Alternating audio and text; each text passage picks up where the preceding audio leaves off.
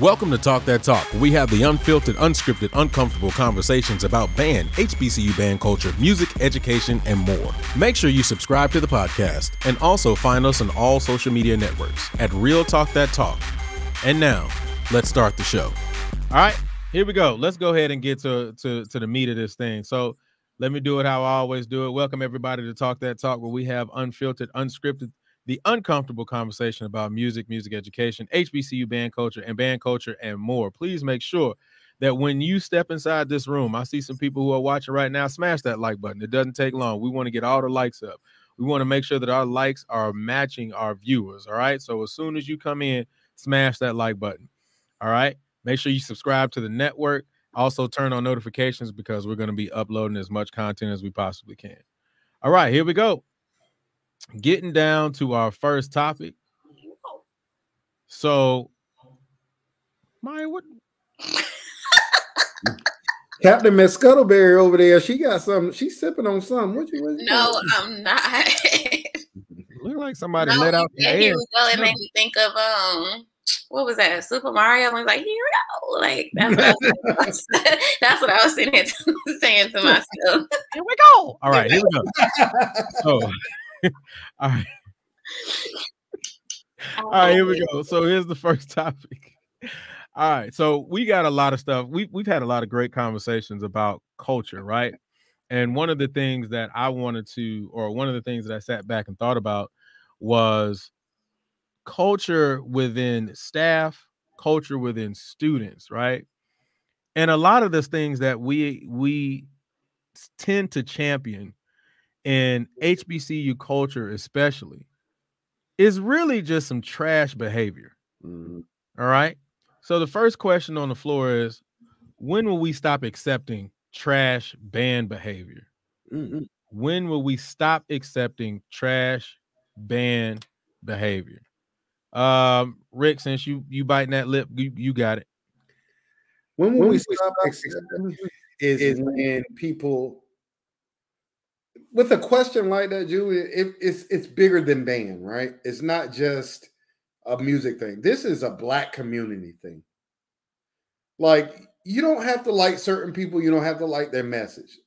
But certain things are just facts. Our parents' generations and their parents' generations, like you look at those pictures from civil rights protests from the 50s and 60s, right? Those people are out there in suits. They aren't out there in joggers or bonnets or tights or yoga pants or anything like that. There was a standard in our community that was set a long time ago that we've lost as a community. And that is just, band is just a microcosm of that. So to address that question of when we stop having bad band behavior, you must at first, in my opinion, if we're talking about HBCU band culture, you must first address the Black experience. I'm fortunate, man. I'm fortunate to know a lot of great people. I've had the opportunity to talk to some legends in our field, and I'm gonna always bring his name up on this program. And he may be listening. I don't know. I talked to him about the show today because he actually listens to our show. But I was lucky enough to be able to have a conversation today with Mr. Watkins, Alfred Watkins. And if you don't know who Alfred Watkins is, as I've said on this program like 3 or 4 times now, get your computer out and actually learn something tonight. Alfred Watkins, ladies and gentlemen, he's a legend. He's an absolute living legend. He is the first African-American band director to win BOA.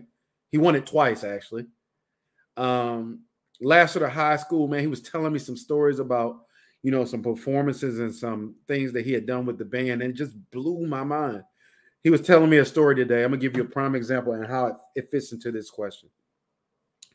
They played the Nelly Bell in 1988. Very famous wind ensemble piece.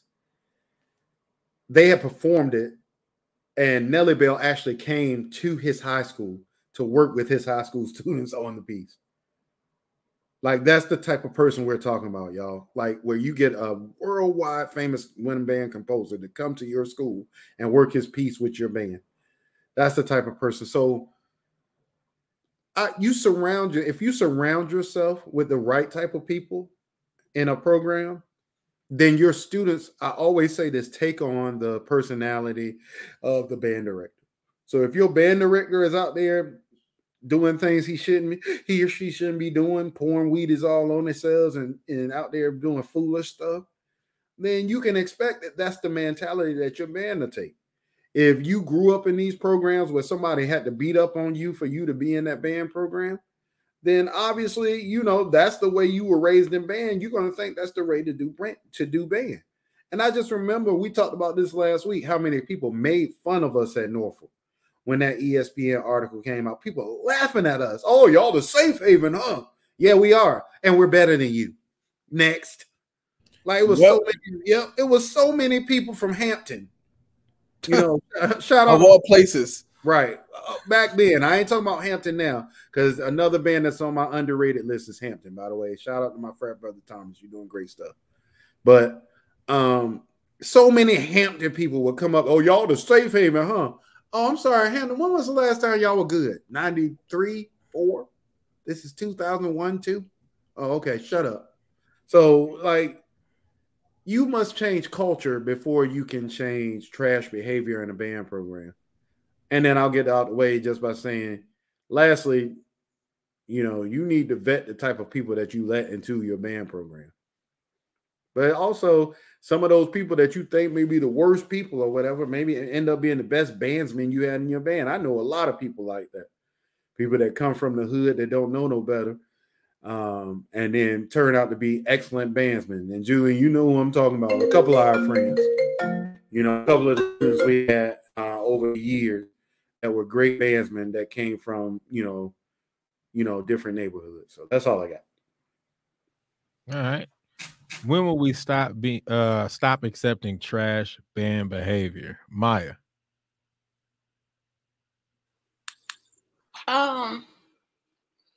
I think that that's far-fetched. And I say that because, as soon as mediocrity is applauded or quote-unquote accepted, then you just created your ceiling. Because at which point, and just like Brownie, you were saying, like that goes past band, just people in general. Once, like if I can have my cake and eat it too, then I'm going to do it. Well, the majority are going to do just like that. Bands, people, groups, whatever, there's a select few that you get people who have it. And when we say it, I'm saying talent, heart, true bandsmen and not horn holders. You don't get very many of those yearly. Therefore, you don't get many of those to create a band in itself that's going to reinforce the need to progress, the need to say, okay, well, we're not okay with just being half-assed or just kind of getting the job done. We want to push for better. Until you have that, then I really don't see it for us. But then again, if I'm still able to travel, I'm still going to get the applause and this, that, and the third, whoever wants to be entertained, because the majority of folks that we are entertaining don't have an ear or an eye for what it is that we do. So they automatically, you start dancing and playing, they like, woo, this is amazing, even if it sounds like shit. So again, that's very far-fetched, because you would literally have to clear out and start from scratch. You would have to start with those who really get it and build that up. But again, like you said, it takes time to do that. And I don't even know if that's something that's feasible.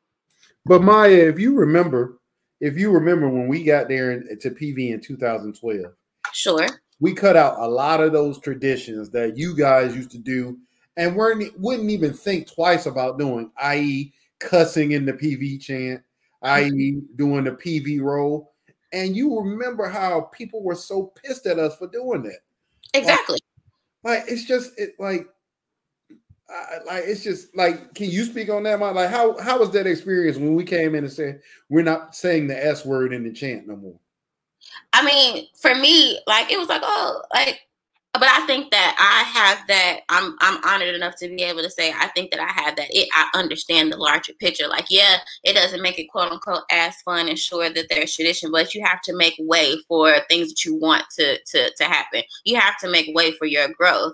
And exactly that, you got, what do we always say? A couple bad apples. It was a whole bunch of bad apples. You got to pull them out before they spoil the whole bunch. And that's what I'm meaning by you have to literally have that clean slate. I mean, so truly, those different traditions that we prided ourselves on, it was hard to be able to say, okay, well, what you mean? Like, this is what makes us.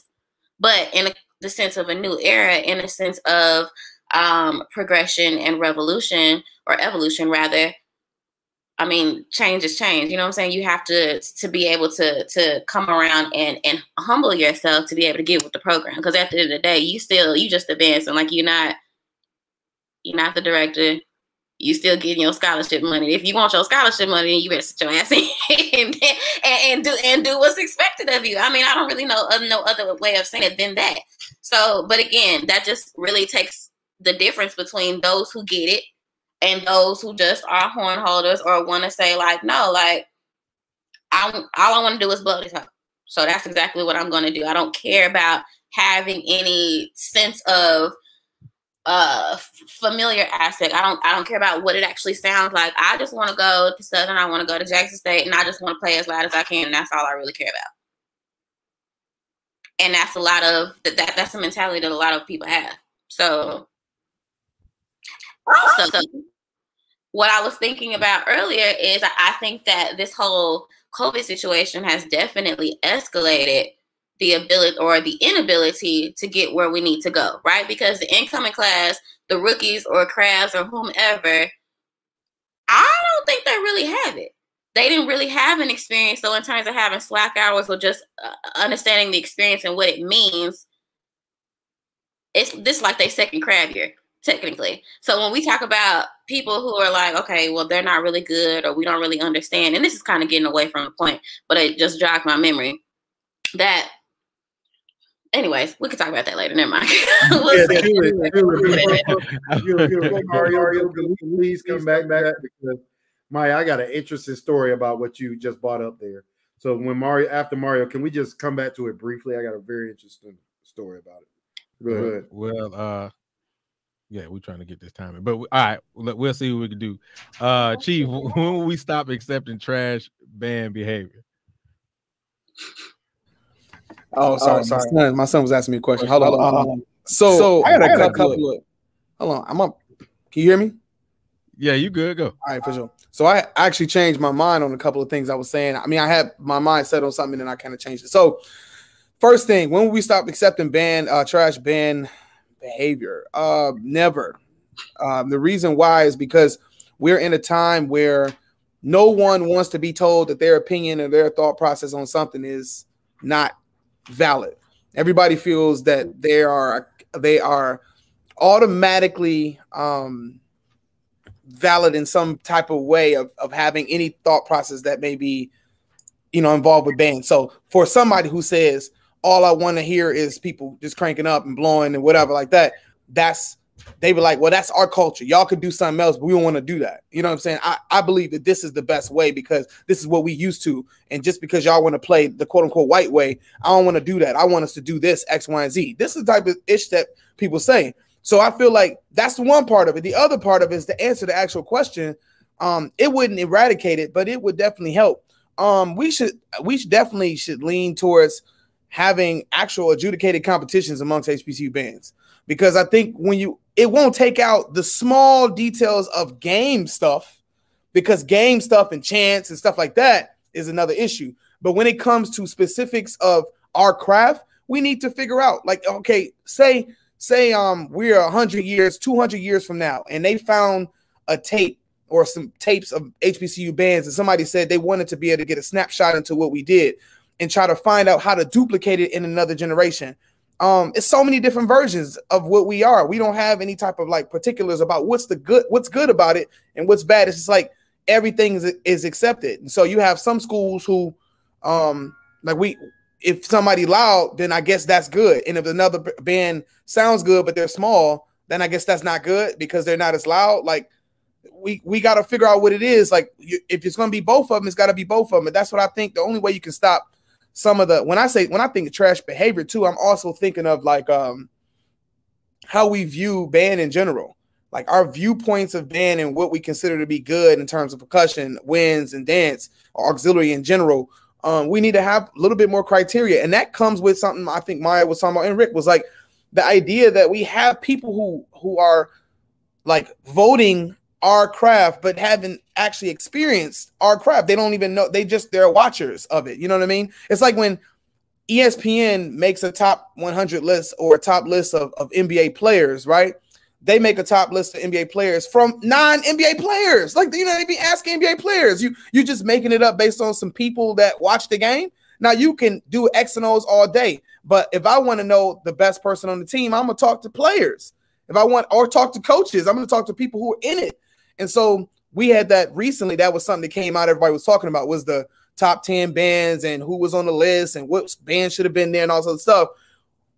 It's not to like devalue the list. It's just to say, like, who are these people that are making the decisions that are then influencing other people's perspective of how we look at the craft. So until we get some like hard lines in the sand of identifying what it is that we do, and we're going to say this is our thing, and just trying to get a cap on it a little bit, doesn't mean that we have to stay in that box forever, but we need to have a box. And right now it's all over the place because we are valuing the worst type of musicianship and then calling that shit good. And that's ridiculous. So that's one part. The last little part I'll mention is like band chants and like certain cultural things that we do, hazing and all that type of stuff. The reason why you won't get rid of that is because that goes back to the Black culture. That's like part of our experience, not necessarily in a good way. Like every culture has something that they are not proud of.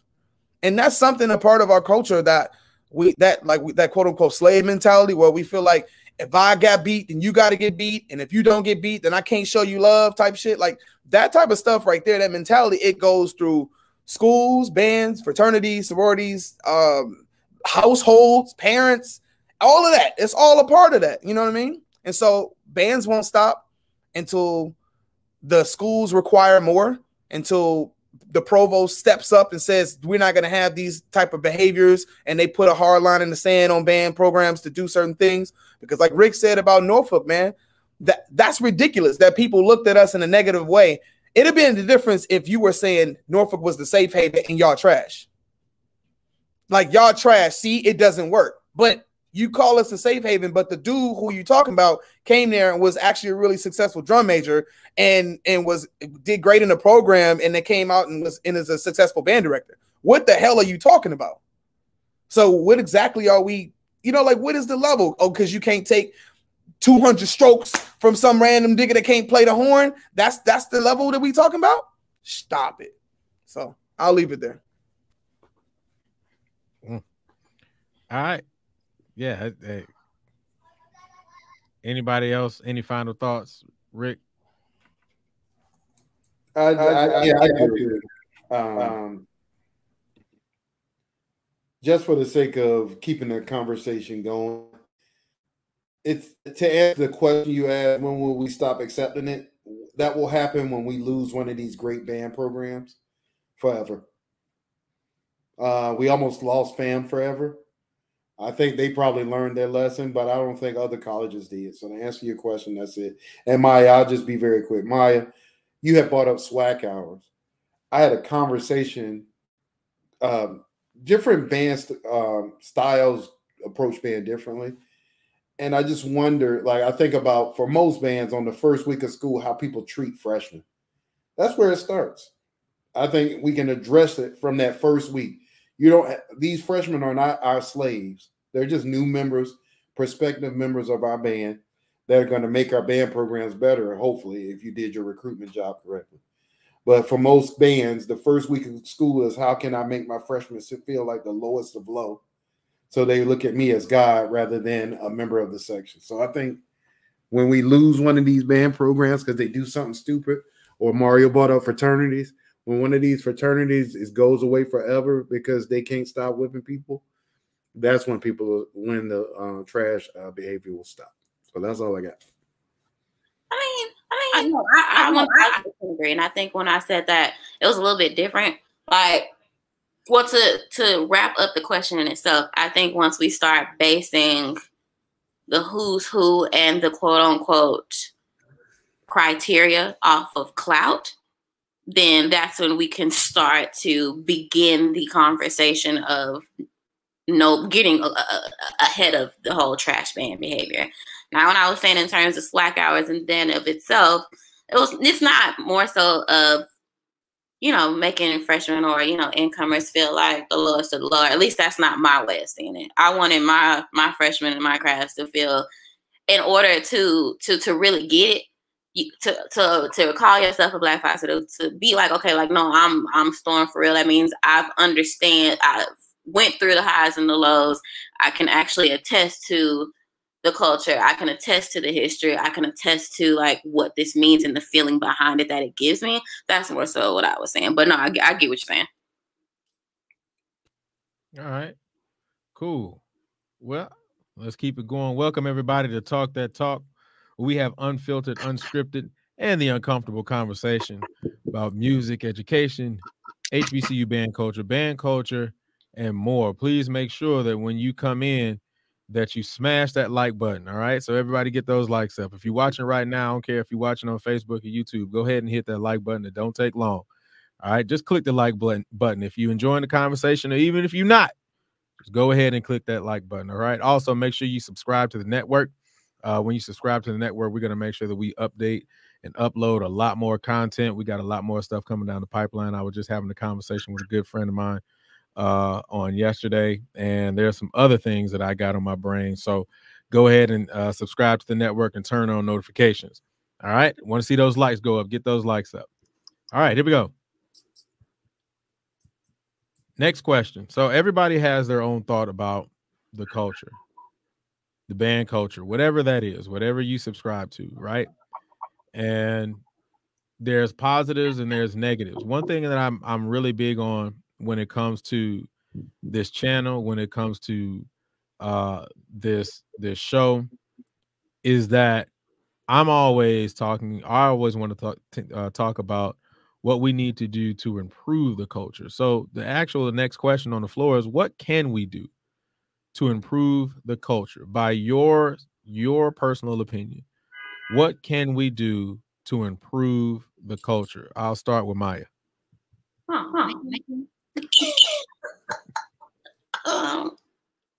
Yikes. Okay, this is hard because there's so many things that I could say. I don't know where to start. I don't know if it starts with the middle school and the high schools. I don't know if it starts with overcoming YouTube University and all the people that think that they have a voice. I don't know if it starts with band directors. I don't know if it starts with old heads and bandsmen in general.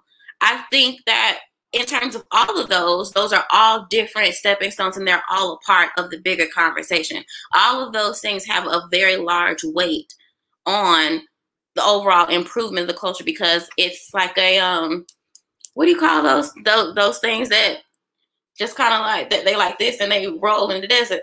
It's like that. Whatever that word is, I can't think of it right now. But it's just an ongoing situation, and it just makes it bigger and bigger and bigger. So if we're starting off even from middle school and high school, and we're not getting those children acclimated to their talent, acclimated to what it means to have heart, to really embody the overall thought and perspective of what it means to be in a band. Once they get to college, then that they're gonna come tumbleweed. Yes, thank you. Tumbleweed, yeah, okay. I was Googling it for you. I was like, tumbleweed. Okay, think of it either. But then by the time we get to college itself, I think that it has a lot to do. Of course, it starts from the top down, but the people who, like section leaders and those people who are really foot to the ground, really using the largest bit of investment for the largest quantity or parties, I think it has to do with that. Not being able to want to take no quote unquote bitch assness, like just really understanding, like, no, this is what we're here for. I'm serious. Like being able to say, like, no, this isn't right. Even if we need to call other practices, even if we need to stay in sectionals or whatever the case can be for a little bit longer, I'm not taking any mediocrity. And Brown, you know, when you would walk into my practices, like if we have to do the same 8 count 50,000 times, we're going to do it, because if my name is attached to it, when you have people who have pride, if your name is attached to something, then you wouldn't want to leave your house with it looking a mess. You don't want people coming to your house with it looking a mess. And that's the way that I feel until, well, maybe that's the answer itself. What can we do to improve the culture? We have to improve our pride and our confidence in our programs in itself, or in our talent in itself. It starts with that. And then that personality, that mood, that pride, it becomes infectious. And then that is maybe how we start the conversation. Maybe it's just as simple as that.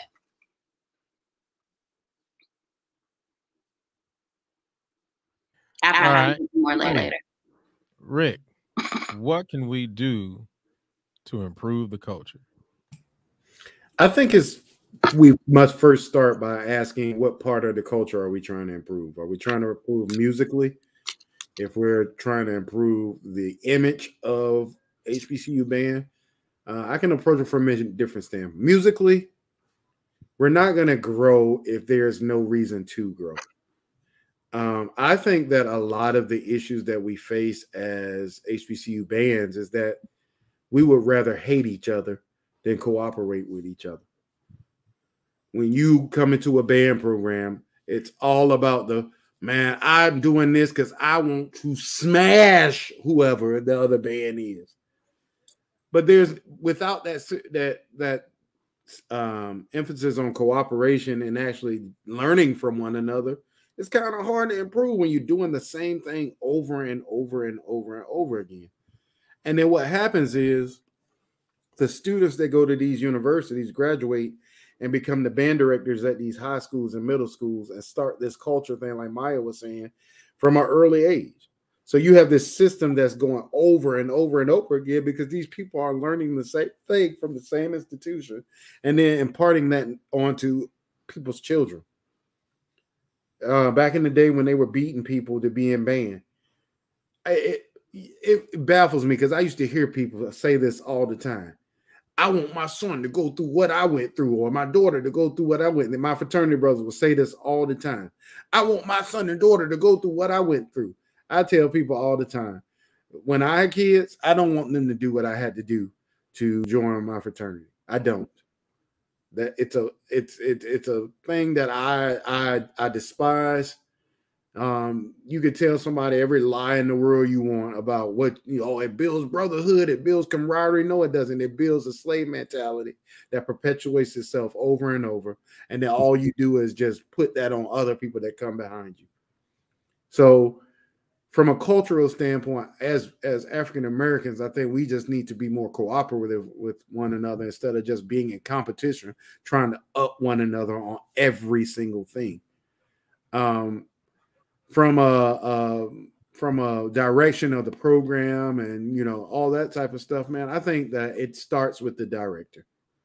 If you have a director that has vision and is actually qualified and good at their job, because I think that's a lot of things, man.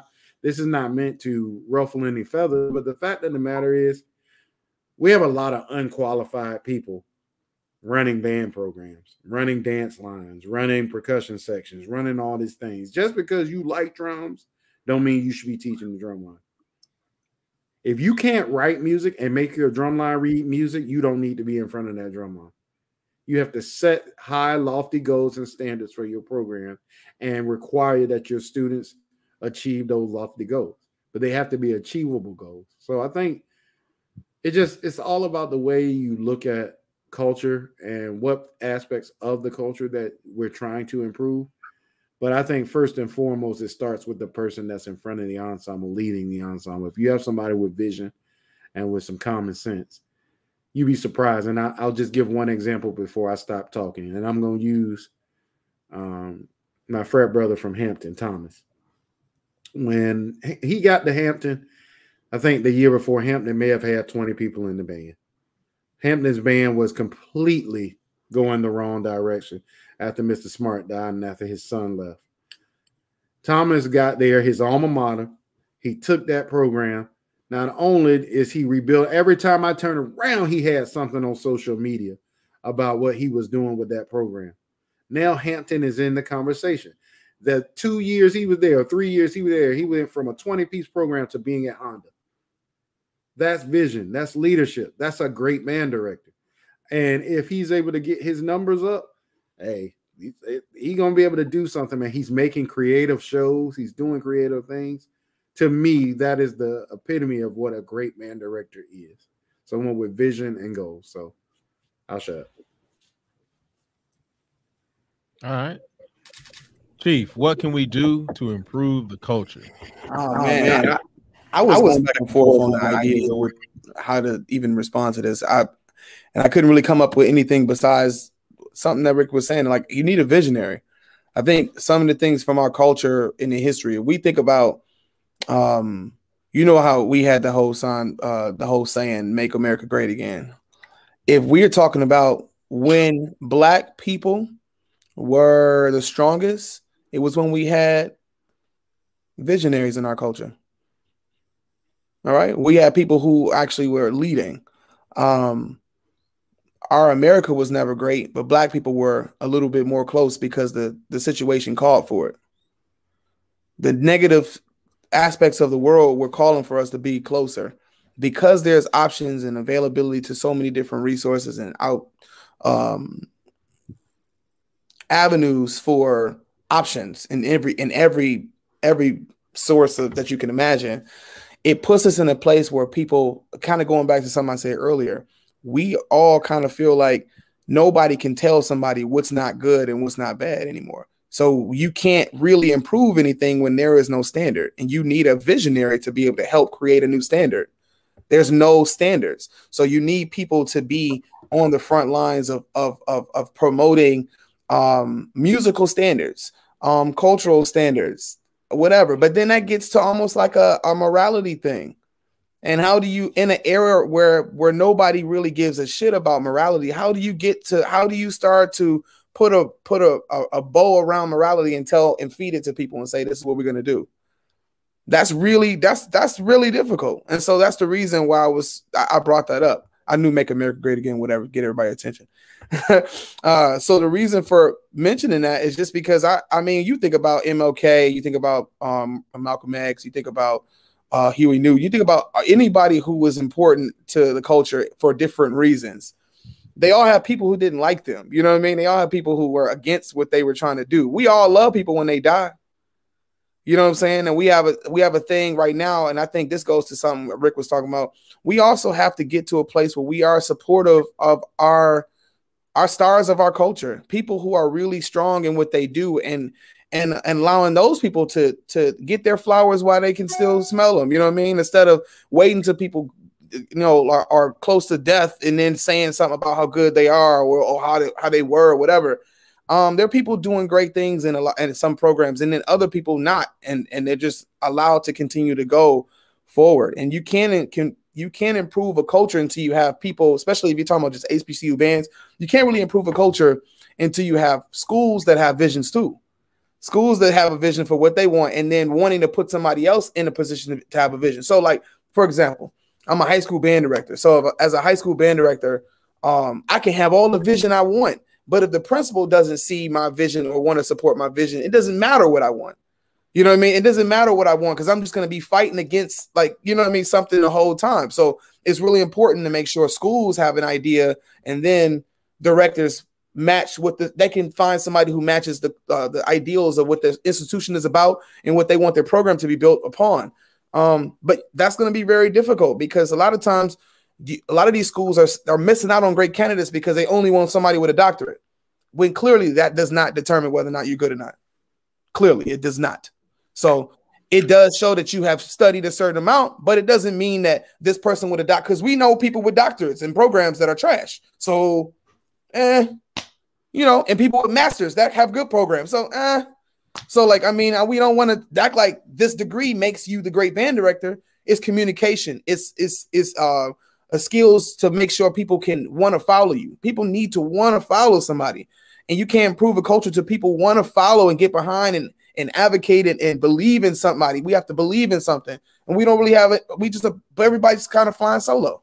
That's the culture of America, though. In general, we all flying solo. We doing what we want to do, and you can't say that. Okay.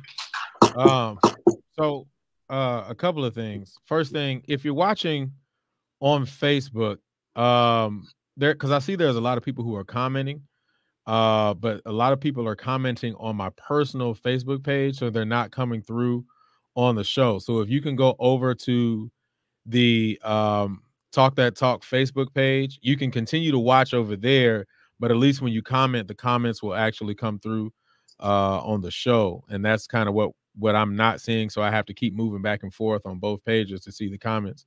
So Bailey, I see you in here. Shuni, I see you in here. But like I said, the comments just aren't coming through on the show. So just go over to the Talk That Talk Facebook page and then watch the show from there, and then you'll be able to get your comments through. One of the other things that I did want to say too, for everybody who's watching right now, as far as improving the culture, because this is one of the things that I just thought about, and I honestly don't really give my opinions too much on here because I'm, like I just said, I'll be going back and forth, but it just popped in my brain. One of the things that I think about when I think about improving the culture is things like this, what we're doing right now, right? Like having real, true conversations. One thing that, and I will tell this to anybody who's watching. Rick knows this, Mario knows this, Maya knows this, because I've spread my vision with them, off top. This ain't gonna be a trash talk session. We gonna come in here and we gonna have the real conversations, because the reality is that a lot of the reason why a lot of the culture is trash right now is because the only thing that we subscribe to is negative bullshit, right?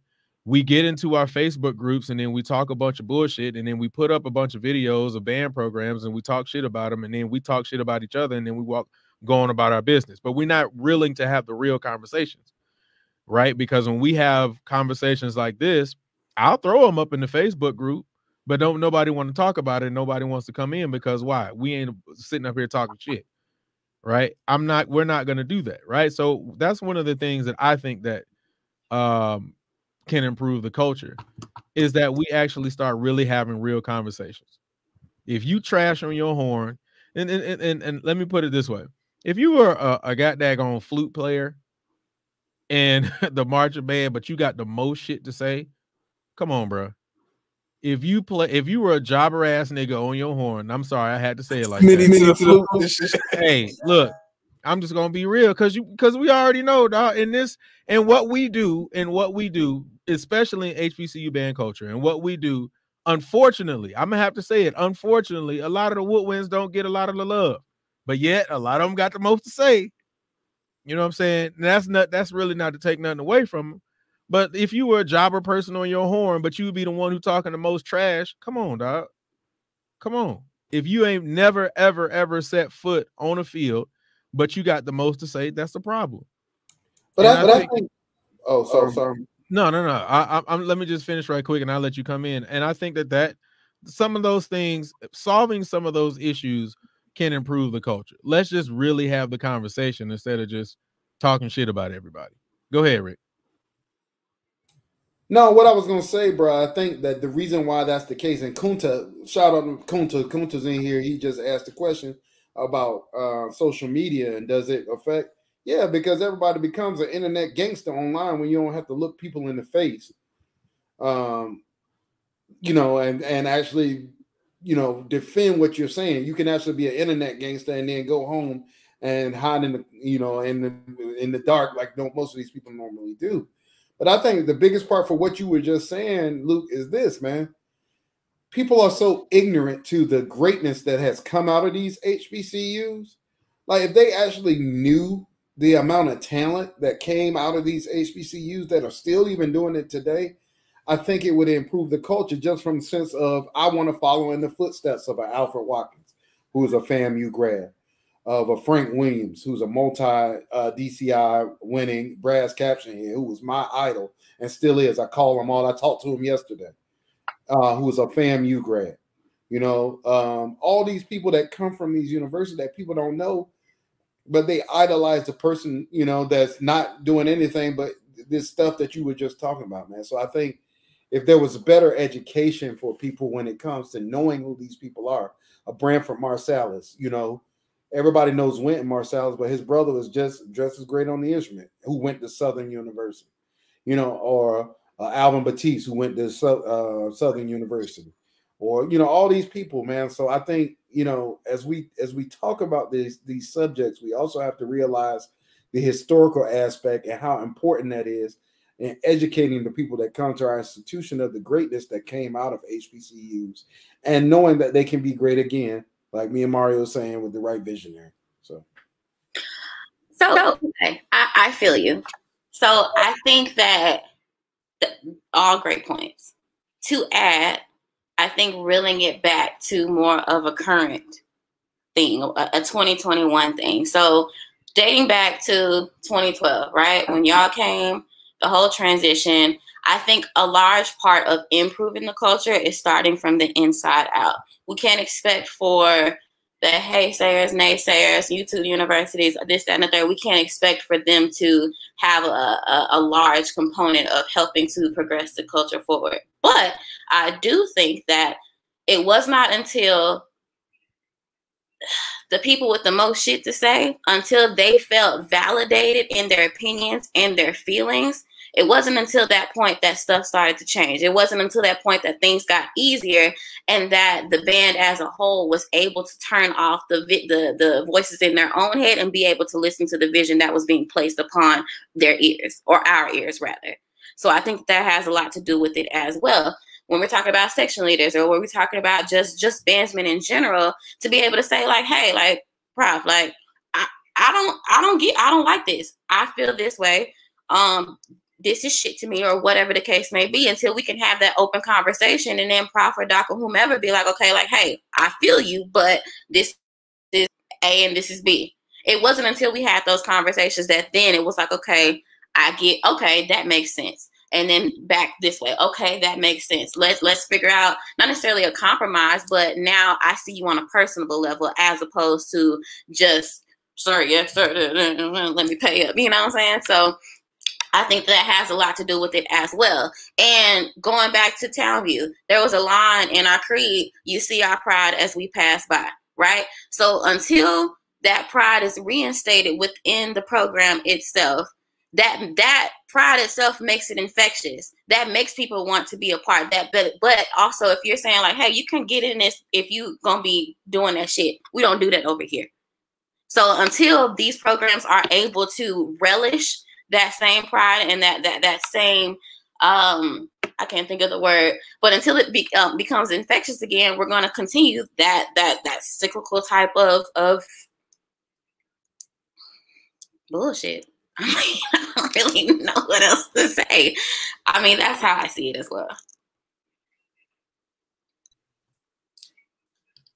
All right, that I think we did a good job on that topic. All right, so let's do it. Welcome everybody to Talk That Talk, where we have the unfiltered, unscripted, and definitely the uncomfortable conversation about music education, band culture, HBCU band culture, and more. Please make sure when you come in that you subscribe to the network. Subscribe to Passion Is. Also, please make sure that you smash that like button. Smash that like button. All right. I want to see some more likes go up. So let's get some more of these likes to go up. Also, I know I made the announcement earlier. If you're watching Talk That Talk on my personal page, go over to the Talk That Talk Facebook page and watch it on there, so some of your comments can come through. I'm really enjoying seeing my drum major, my drum major from my freshman year in high school, Chris Murray. So I see him in there, but he's not on the comments in here. So glad to see everybody coming in. One of the things I want to make sure you guys do, man, if you're really enjoying the content, please share the content as well. All right, don't just keep it to yourself, man. Share it out. Let people see it. Let people on your page see it. Let your friends see it, because these are the real conversations and the uncomfortable conversations that we need to have. All right, here we go. Next topic.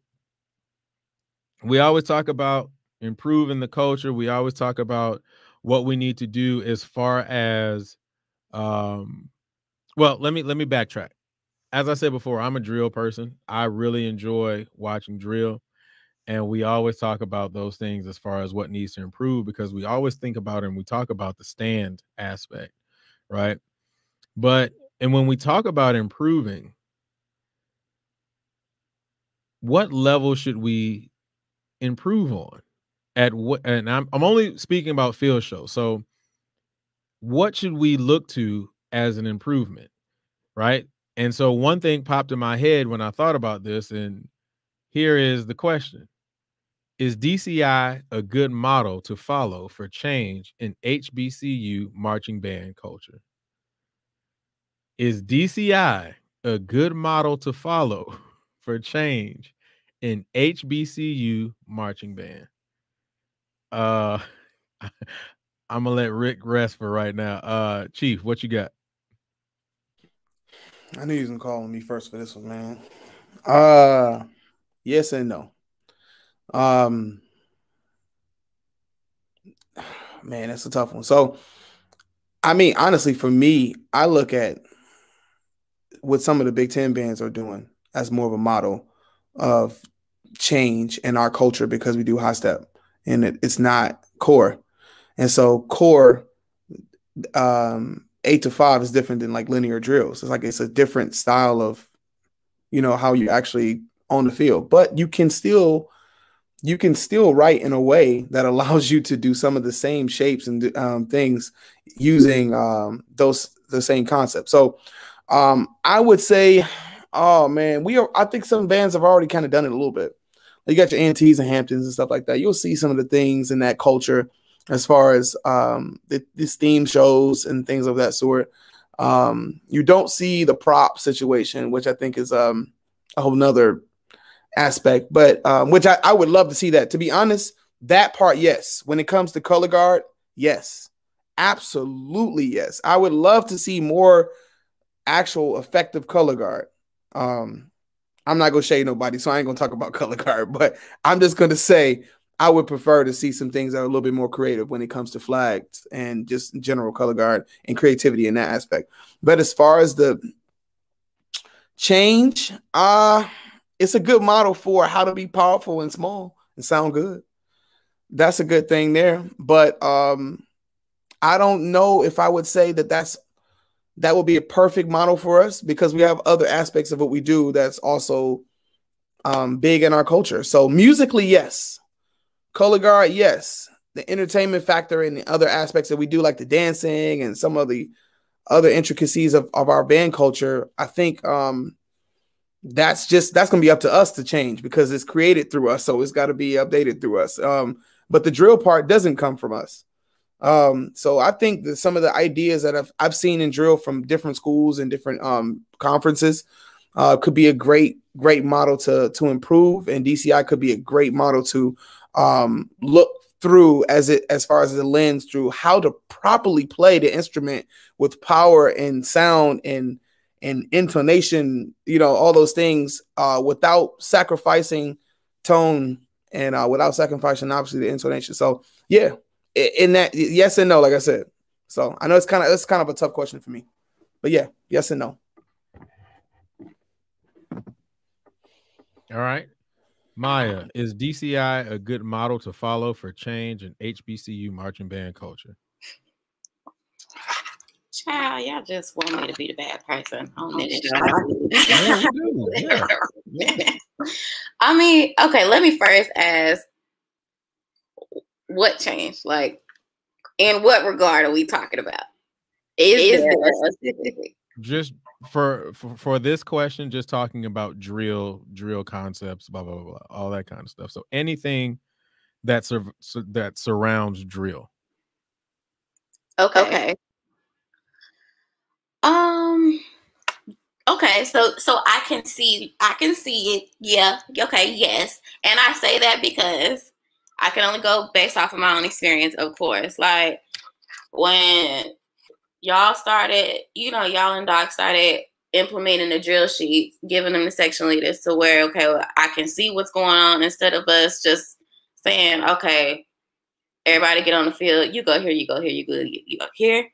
Sure. And I assume that came from the core style and correct me if I'm wrong, but that's my assumption. So in terms of creating the drills, being able to see it in a tangible fashion, as well as being able to see it on the computer before we actually put our bodies on the field and recreate it ourselves, yes, I think that was helpful in terms of cutting down time and things of that nature. Now, if we're talking about drill and drill specifically, if you want to add in the topic of auxiliary, yes and no. One, because I think right now it's so out of the norm. I think the new addition to the conversation, if we were to kind of go heavy on auxiliary in terms of HBCUs or the SWAC or whomever, it's going to be like, oh, okay, y'all just trying to be like NCAT now. If we're just being honest, that's going to be the topic of conversation. Because they have been doing such and they have acclimated themselves to that type of look or being inclusive in their field shows and in that regard. Is it necessary? I mean, I think that it could be a good, an interesting component, but I mean, that's a hard one because when I think about culture or the HBCU culture in itself or tradition, it doesn't necessarily align.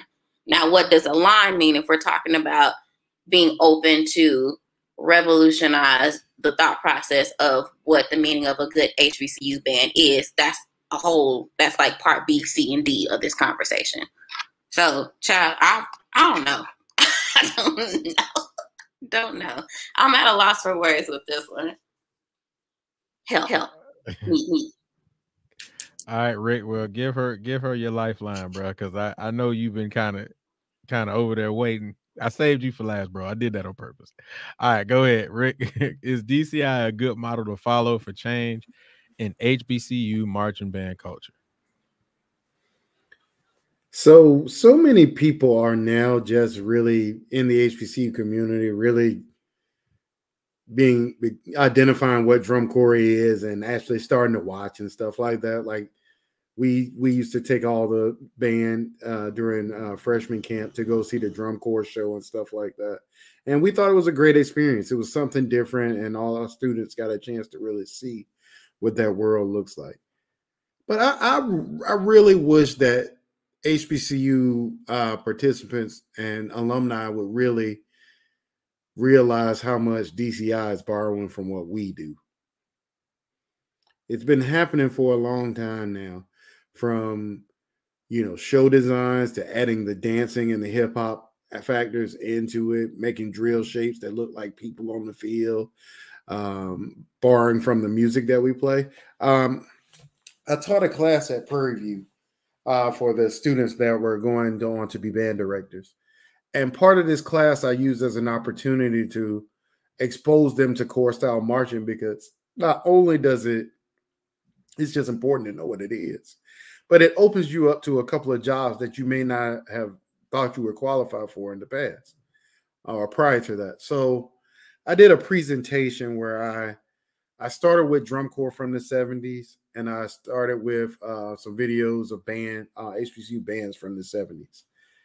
They look exactly the same. They look literally exactly the same. You guys can do this on your own. Go watch some old drum corps from the 70s. Go watch some 76 Blue Devils, which is awesome, by the way. But go watch some 76 Blue Devils and then go watch some 70 Southern or Jackson.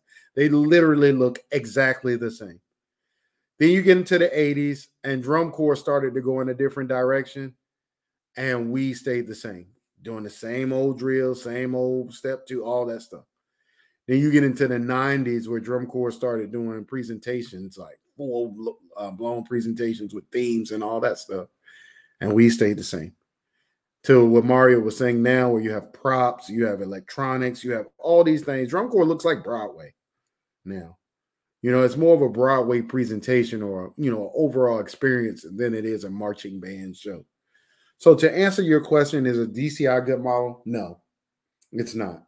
And it's not a good model because we need to establish our own path, our own way. We can't look like it's always astounding to me when you have a group of African-American people that they don't trust government, they don't trust this, they don't trust whites, they don't trust whatever that may be. But then the first thing we do when it's time to grow and move our own culture forward is we look to another culture for the answer to our questions.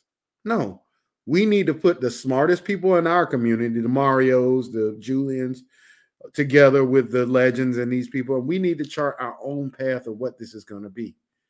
And like Maya said, I think Maya, the clearest thing you said to me was the fact where you were like, some people, you can set this path, and some people you're gonna have to leave some people behind.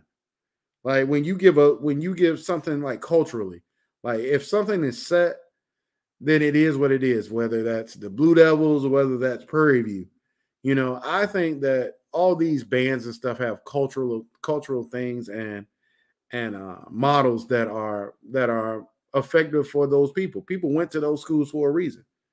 Maya, you went to be a Black Fox for a reason. Might have been the money, might have been, you whatever reason. You went to PV. We know it wasn't the money. Now we know that for sure.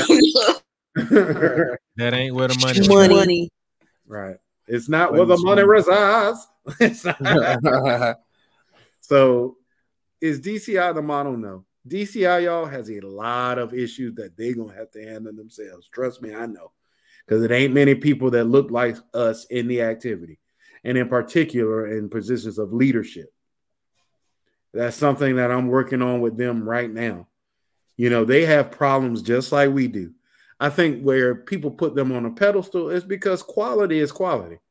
Playing a B flat in tune is the same at Blue Devils that it is at Norfolk State. Right. It's just at DCI, they value that. If the first note, we will literally do this 1,000,000 times until that first concert F is together and perfectly in tune. Absolutely.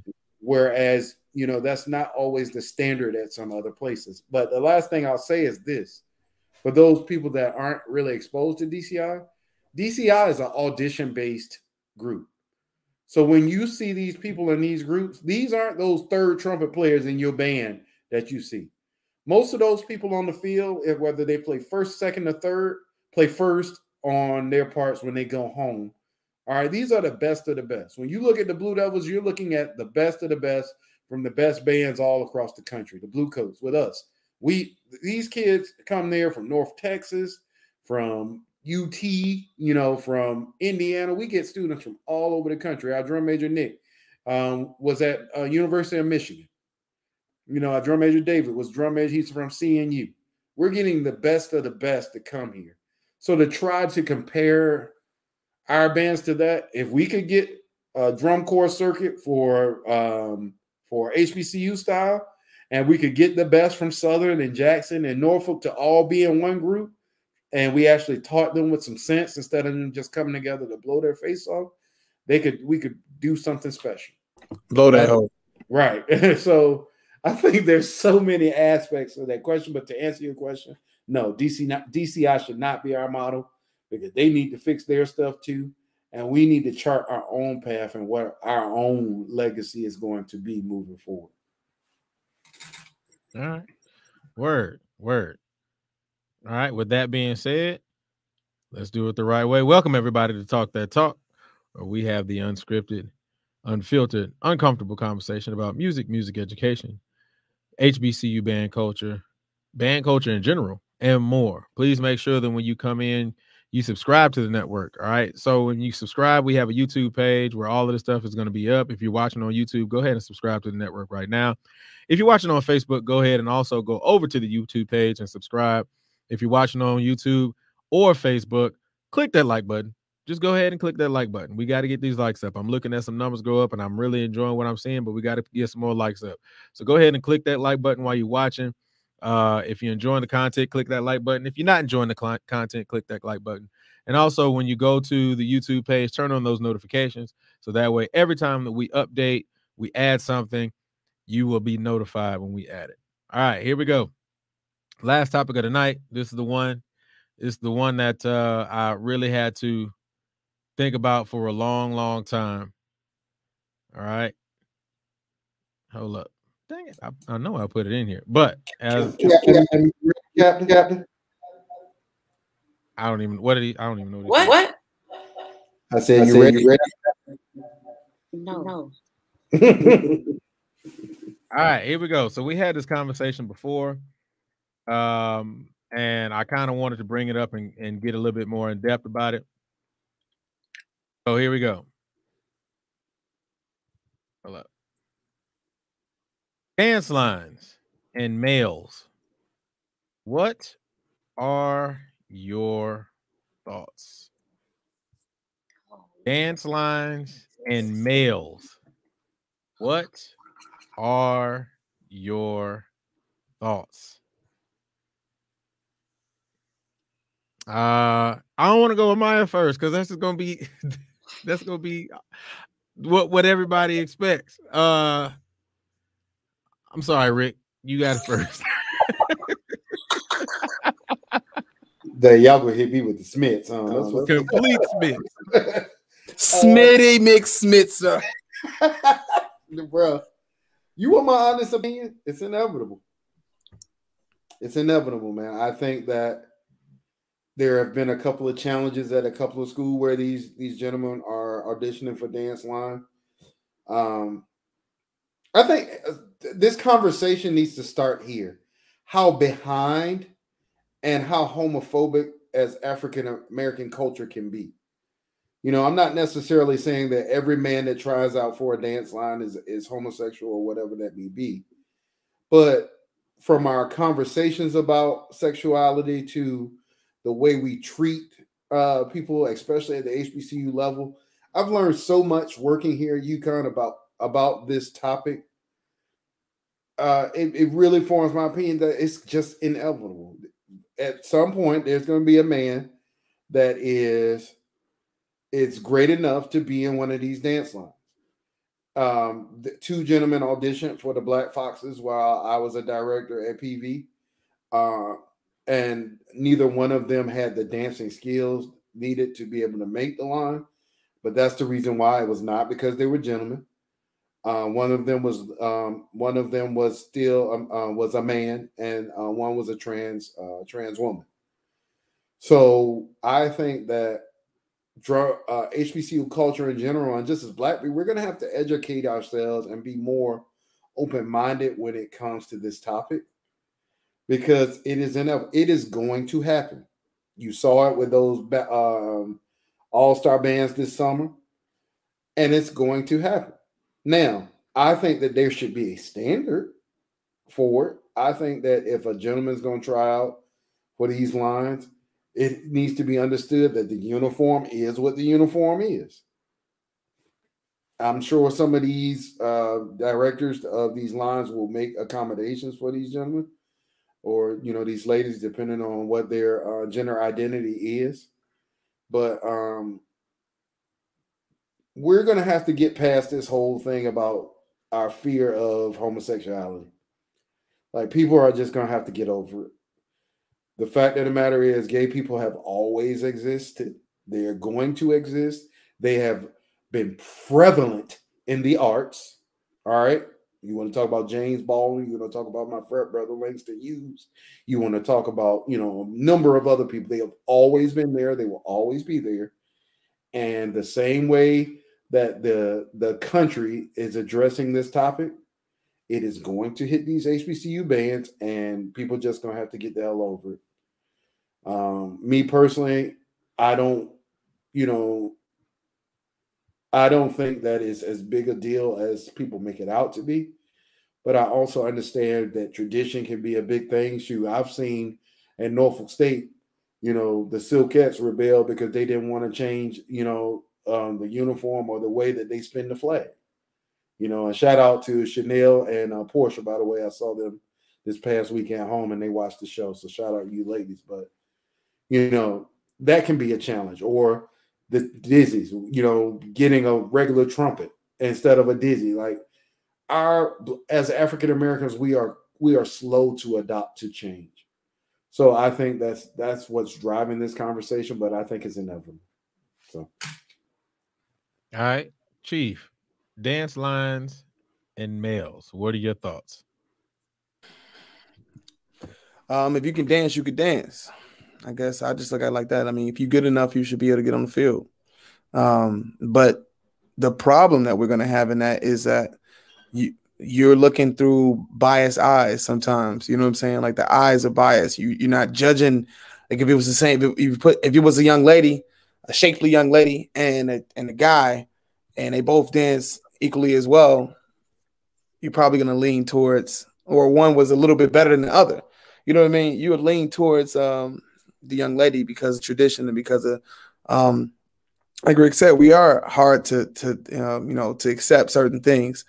The sexualization of dance auxiliary lines in general has also been an issue.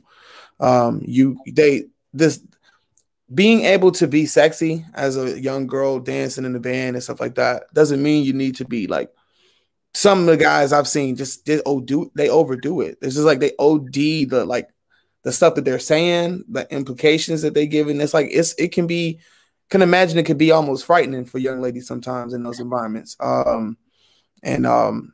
We don't like to accept it as Black culture sometimes, but it's like, yeah, it's like, if you got a whole crowd at a Jackson State game, at the J-Sets or at a Southern game, it's a bunch, like probably 30% or more of the people in this crowd are probably homosexual, or it's just a part of life. And I mean, like, we can't, like Rick was talking about, we just can't run from it just because it makes you uncomfortable.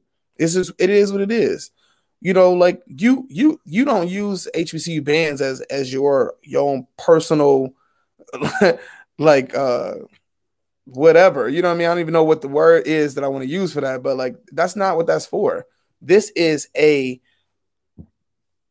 platform for students to showcase their spirit and excitement for their school and their programs, period.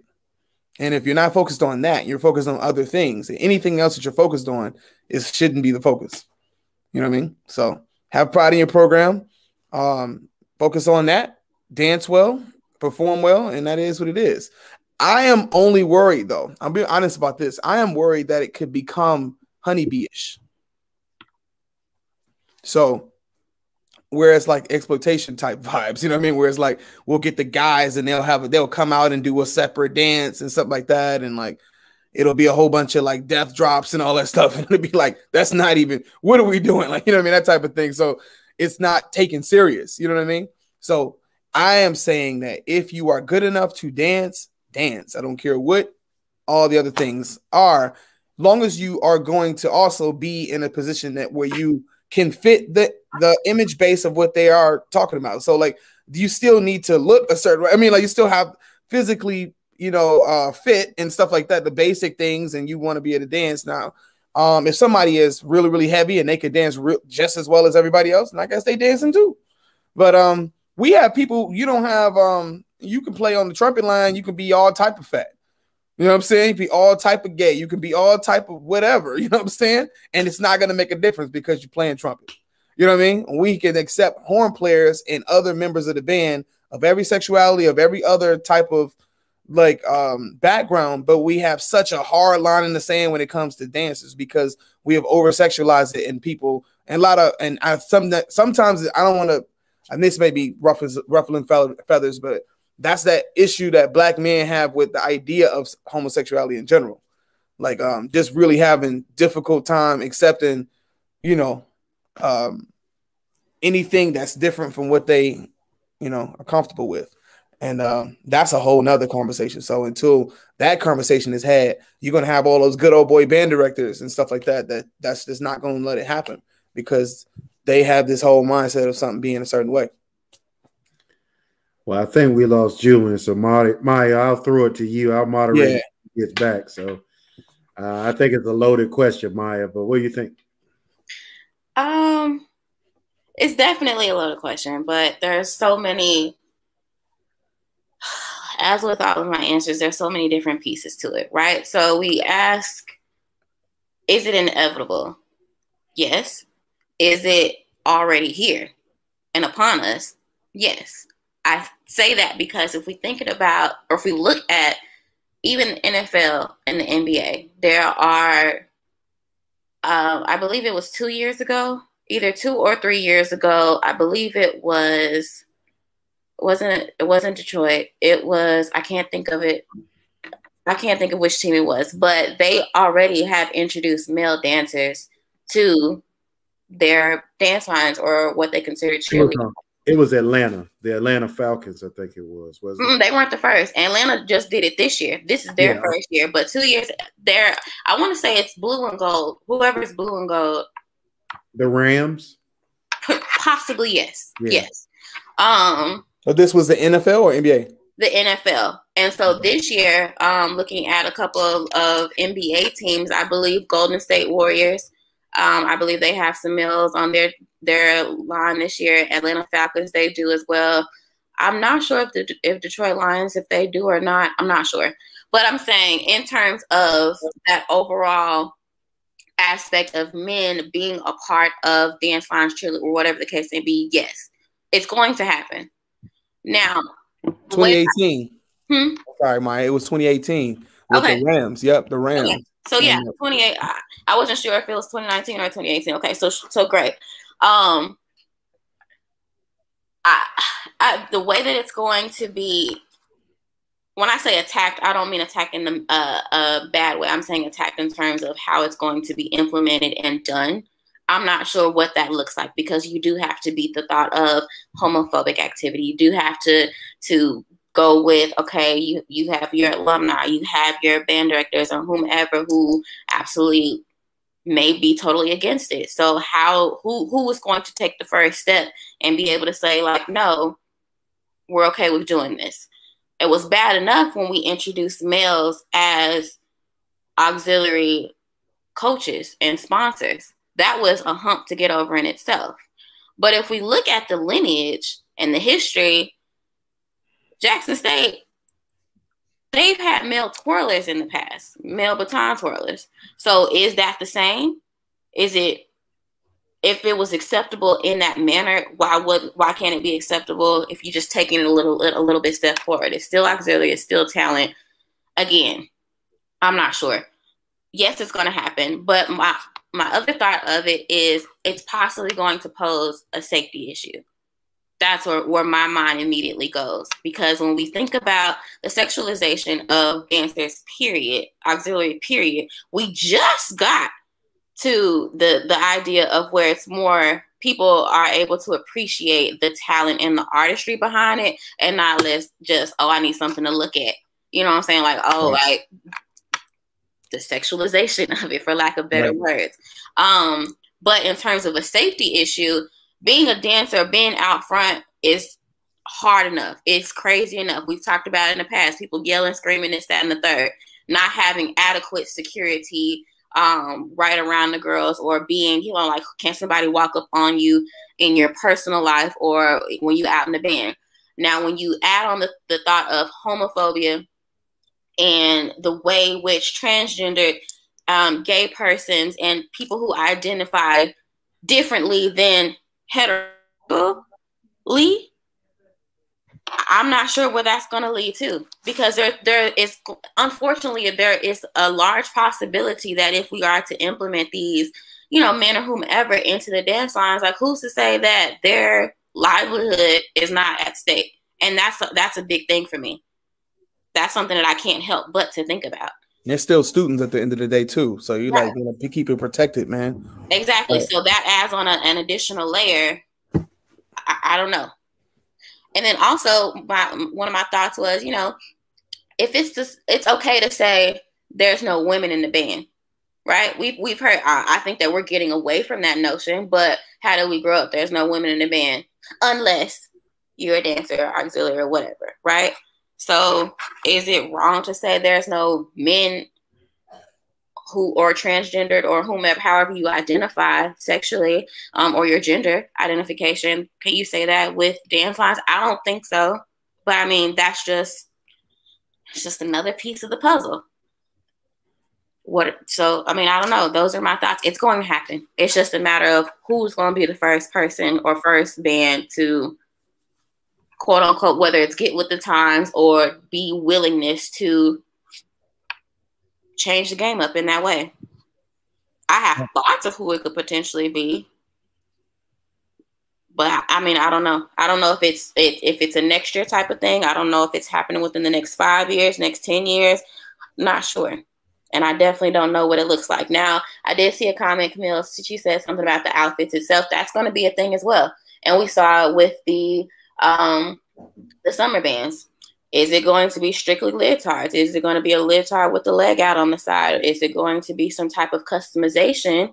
When you think about dancing in a studio, men are accepted there. When you talk about ballets and theaters and companies and things of the like, it's normal. So, and all of the necessary adaptations and customizations are made with no problem. It's like water off your back. So, Walter said it's going to be interesting if and when. Huh? You said how? What? Oh no, I was just gonna. I thought you were through, but no, I was gonna put another thought out there. So, like when I was young, coming up in high school, one of the things that was always told to me, and I know you kind of already addressed it, but I just kind of want to put it back out there. So, one of the things that I was always told. Well, before I even say that, I want to say that a lot of people aren't thinking about it in a homophobic way. And the reason why I say that is because of what I was taught, which was the dance line was just the eye candy of the band. Mm-hmm. Right. So in that regard, you know, I think when we look at it from that aspect, I just think a lot of people are just like, you know, I don't want to see a guy, you know, I don't think that's necessarily quote unquote homophobic. I just think that when it comes to preference, if you're told that that's the eye candy of the band, you know, I think a lot of people are just in that, you know, personal space. I'd ask Julian, are we just catering to cisgender males though? Sure. You know what I mean? Because I think that's a part of like normal media society influence is that everything is commonly suited to us. You know what I mean? Like even the way that like how hard some people fight just to identify someone the way they choose to be identified.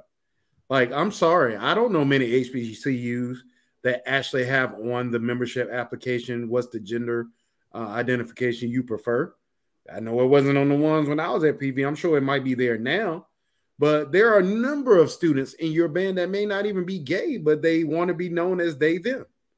But because you don't give them that space, that is a microaggression. Like these are conversations that aren't happening at HBCUs. And I think that this question, Julian, is a small part of a conversation that is not being had at the HBCU level. We're not talking about gender identity.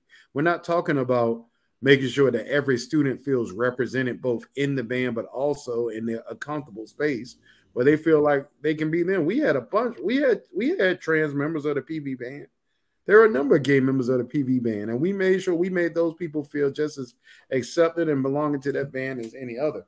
But this is definitely a very taboo conversation that's not being had. And because of the lack of education on the topic, even something as simple as saying, I just want to see eye candy. And I'm not saying this to you, Julie, just in general. I want to see eye candy. Oh, you ain't saying that. Yeah, comes off as a homophobic comment. Like that might not be your eye candy, but it might be somebody else's.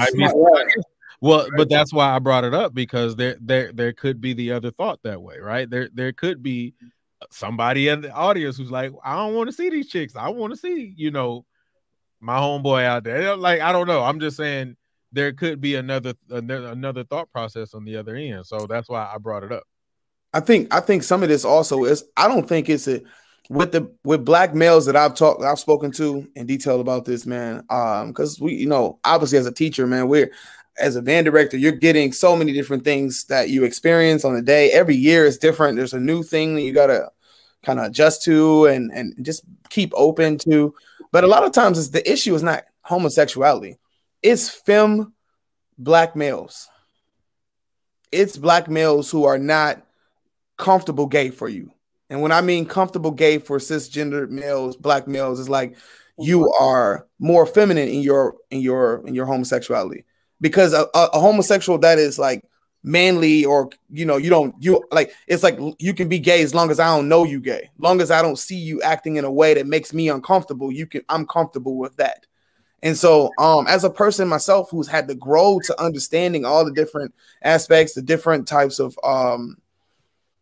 just the way I should understand and be open to everything. Because I used to be one of those people who was like, I was just like that. Like I was like, you know, I'm cool with it. You ain't in my bedroom. I don't care. But that's passive, and that's not supportive.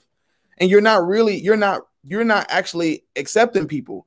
You're just passively pushing it to the side and acting like it's someone else's problem. But it's everybody's thing. We all live in this world and have to experience people of different ethnicities, people of different sexualities, people of everything. And I think we just need to grow up, man. We need to cut it out and grow up and accept that the world is changing. And either you're going to get with it or get moved past. But that's the thing, Mario. Be ashamed of themselves that they haven't embraced this for real. But that's because you have tons of homosexual women, like more manly type of that type of woman. You can see that in HBCU bands, but if you see a femme male, they don't get the same type of love and support. Because we have this idea that a woman can be gay in whatever way she needs to be, but black males specifically, we don't like to accept it because we feel that anything that is a black male is taken away from our culture, and therefore it's an agenda to make all black men gay, and then that's going to stop us from being successful as black people. It goes into a deeper psychological function that we operate in, thinking that homosexuality is like a weakness.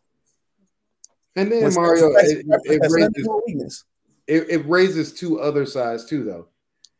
Usually when you have a man that is out here bashing people like that, they probably have some questions themselves about them own selves. That's right. The first thing.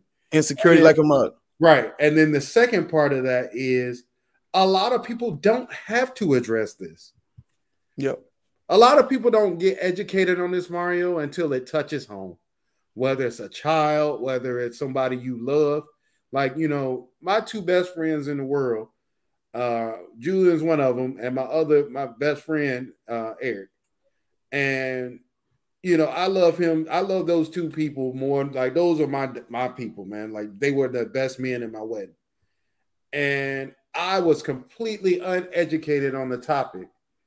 Like, I'm getting emotional even now thinking about it, bro. Like, I was completely uneducated on the topic until my best friend felt comfortable enough to come to me and say, I'm a gay man.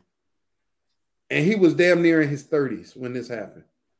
And I had to go back and say, did I make him feel uncomfortable to a point where he didn't even feel comfortable coming to me and saying that? You know what I'm saying? And he told me outright, for the fear that you would stop being my friend because I made that statement. So we live in a world, especially with dance, like you said, I think you hit it on the head, Mario. I think you really did, bro.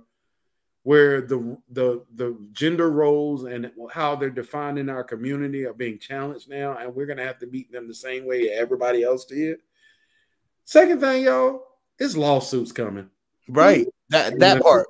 And when people money start getting tied up into this, that's when you're going to really see people like, all right, I don't care if I don't want to change or not, it's coming.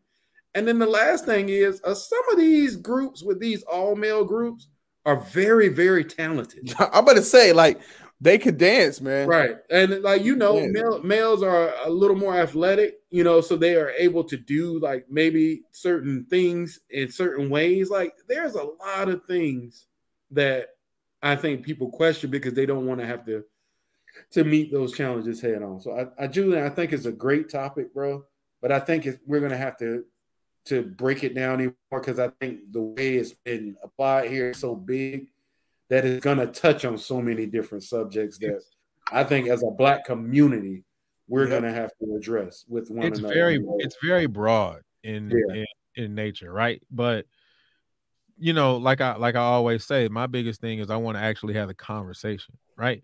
So bringing the conversation up. Can they go into little micro sections? Absolutely, right? But just to even have the conversation, because who's having this conversation right now, right? Who's really having the dialogue, right? And what we do, who's truly having the dialogue. So just to bring up the conversation, I think was needed and what was necessary. So of course we're going to go into it in different ways and different avenues, but for right now, just to even bring it up and to have the conversation, I think that's what matters. Real quick, Maya, any final thoughts on this? No, I think did a good job of introducing the topic in a very open way. I would like to say that, yeah, definitely representation. I mean, when you talk about these Gen X, Gen Zs, Gen U and me's, these kids, you know what I'm saying? Like these new generations, like they gonna make you feel it, and they're gonna put you in a position to where they're known for being able to talk against the norm. Like they don't care. They're gonna say exactly what they want to say, and they're gonna implement themselves in a way to where you understand exactly where they're coming from, and they're not scared. And I think that the introduction to men or males or to dance lines is definitely going to be a necessary step in terms of representation, diversity, inclusion, all of those things. As well as when you think about, and Brandon, you kind of said it as well with your own experiences, like when we think about it backwards, the men or gay men or transgendered women or transgendered men who have to hide their identity or hide themselves even within the band, right? So you have people who have, and forgive me, I'm not trying to sound, I don't want to be harsh. I definitely want to be correct. But the only way I can think of it is having to wear multiple hats, right? So when I come in the band room, it's my expectation that I have to be a particular way. I am not able to be flamboyant or expressive. If we're talking about males or gay men or whomever, I have to, no matter what instrument I play or whatever, I got to suit it up, cap it in, and even nobody can know, or it's not acceptable for me to display that. Now, even within our own band, we did have some who were pushing against that, and it started to, it had some people uncomfortable, but at the end of the day, they got over it, right? And at the end of the day, everybody else will too. Whether it's the introduction to males on dance lines or whomever, it's going to be a topic of conversation, and then you have no choice but to get with it. Get with it or get lost. It's simply that. So I think that's where we are with it. Okay. I would just add that Safe Haven has done a great job of embracing the multifaceted approach to, even going back to 2002. We have people who were in transition. Yeah, we've had a lot of people, and a lot of people joke about like our flag, the twirlers, our Spartan guards, but really won't roll up on them though. So they ain't want to catch them hands. Right. Hey, OG will put them hands on you. Yep. You need to, if you're a little sleepy today, go holler at them. Yeah. They'll put you straight to sleep. They put them paws on you. All right. No. I didn't hit the mute button like 2-3 times by accident. But no, man, I appreciate you guys, man, on these topics, man. You know, I love all you guys. Real quick, if you're well, let me do this the right way. Welcome everybody to Talk That Talk, where we have the unfiltered, unscripted, uncomfortable conversations that regard music education, band culture, HBCU band culture, and more. Please make sure that when you come in, you smash that like button. If you haven't smashed that like button already, please do so. At this time, man, you guys are still here. Touch that like button. Whether you like the content or whether you don't like the content, go ahead and click that like button. Let's get some of these likes up. Also, if you go over to the YouTube channel, please make sure that you subscribe to the network. We have a lot of things coming down, and I want to make sure that you guys are a part of it. So when you subscribe to the network, also, please make sure you turn on notifications. The other thing is, please make sure that you can also go over to the Facebook page where you can continue any of these conversations, as well as the Instagram page. So there's a Talk That Talk Instagram page, as well as a Talk That Talk Facebook page. I was having some discussions with some people, and we're probably going to start invading the Twitter market very soon, just to take the conversation over to Twitter as well. So be on the lookout for that if you're one of those Twitter folk. All right. Real quick, people watching this show, we need to get some of these people on this conversation. Some of y'all click that button, because I'm sitting up here, I'm tired of y'all just sitting up here writing these little comments. Get in on this conversation, say something, or come say hi to somebody, because I'm sure we know y'all. Get in here. Facts. Well, I was really about to say, I put the link in the in the comments. So if you want to get in with us right now, I was going to say that. just click the link. Just please make sure that your cameras are on. The link is inside of the comments. I put it in there like 522 times. So click that link. Please make sure that your cameras is on if you want to get in, have some of the conversation with us, or get in on any of the topics that we discussed. What you gonna say, Rick? Because I feel like you fired up. Go. I saw Sharice Parker come in here. I'm about to say Reese Parker was in the comments. I saw Sharice Parker on here, and there's no way. Hey, mama. Hey, mama. Sharice Parker was my rookie mama, Maya. She brought me into the Norfolk State Spartan Legion. And Maya, I'm going to tell you right now. Maya, I got to tell you. What? There's been 2 women in my life that I have been horrified of. And she won. And that is my mother, Terry Brown, and Sharice Parker. Sharice Parker is about 5 feet tall, maybe. She's small, but she's powerful. Man, Sharice Parker put the fear of God in Yo, Sharice, what's up, sis? That class of 2000. Mama, you already knew. You knew it was coming. I literally knew it. Oh my God, look, Maya. Look how cute she is. Look, got a little picture right there in the corner. Maya. Rookie meeting at 6 a.m. You better be there. Who you telling, Mario? Maya, I'm gonna tell you this story right now, Maya. Quick story. Sharice that thing. My rookie brother Jason showed up to band practice. He had on all black and white like everybody else, but he had the smallest polo sign on his white t-shirt. Sharice, you knew it was coming. And Sharice, we was in that band room, Maya. We had finished practice at 1 o'clock in the morning. Sharice said, rookie class, how y'all ass in that band room? We were in that band room silent. Now you could hear the crickets outside. Sharice made us stay in that band room until somebody told who had on that white shirt with that polo sign on it. We all sitting there. We not snitching. We ain't snitching. Nobody snitching. 1 o'clock, ain't nobody snitch. 2 o'clock, ain't nobody snitch. 3 o'clock, we still sitting there.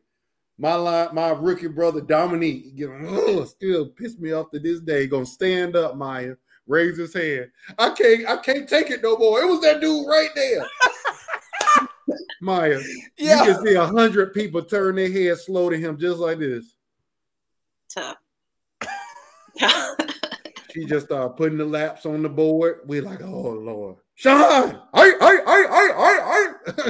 Oh, wait, you on here? That?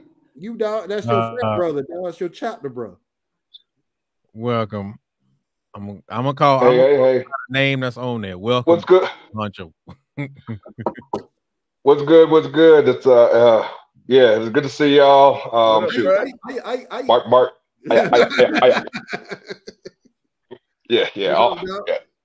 All that. Yeah. I got a LB right chapter bruh. Right. Springo 3 in the building, baby. Yep. Springo 3. Yes, the cult. Right. You already know. Bro, this is the perfect person for the conversation we just had too.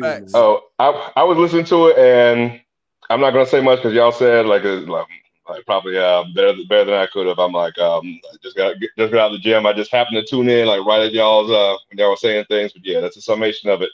A lot's changed the past 20 years. Like a lot. And I think there's still some of what I noticed from when people talk to me, like people. I'm connected to some like band members, like for several years within and Greeks across campuses and HBCUs, and like the old mentality. Usually, the last bastions of like I don't want no F words in my program and all that is coming from directors. It's coming from like old school kind of like alumni that are like hanging around. But the bubbling up of the like y'all said, the like these new generations, they're experiencing what we fought for. We fought for a more, we did a lot of the groundwork for them to be able to live free and like so that there's language for them to be live their truth in a more, they still have trouble. They still have challenges, but I'm so glad to see it. When I was teaching high school, I was so glad to see that there was less of a need for like a GSA, a Gay Straight Alliance and all that, because there was so much more, it was so much safer for them compared to when we were in high school. And there's still work to be done, but like the hour of time it's not slowing down for anybody. Right. And it's like people are going to get with the program or not. And it's sad that there's a lot of countries. Think about most of Africa Like these Black queer people cannot go to most of Africa. Like, and I hear African American for my own like status there. I'm not welcome in America. I'm not welcome in Africa. So mostly I just say I'm Black. The Cameroon flag, that's my ancestral home. I can't go there without being arrested or killed. So, and here I can be arrested or killed. So it's a weird dichotomy, a weird intersection where, yeah, just to see how time will go and what the next 20 years will see, at least in the band world, what we have control of, because y'all are extremely influential and we have more influence than we realize sometimes to actually enact those changes. But I'm glad to see a lot of things moving forward. And with the dancers, like, yeah, some of those guys, those all male troops and the transgender troops and everything, they have skill. Like they could definitely do it up. So I'd like to see it. I like to see band be more inclusive of people that don't necessarily play an instrument, and that's a whole other avenue of people that love band, that love the music, love the atmosphere, love the able to show their talents that previously were locked out of it or just had to do it, you know, as a team of people in at their garages or at a basketball game in the stand somewhere. But now just having that inclusion, it says a lot. Well, Sean, I just want to thank you for coming on here because usually I'm outnumbered with all these monkeys.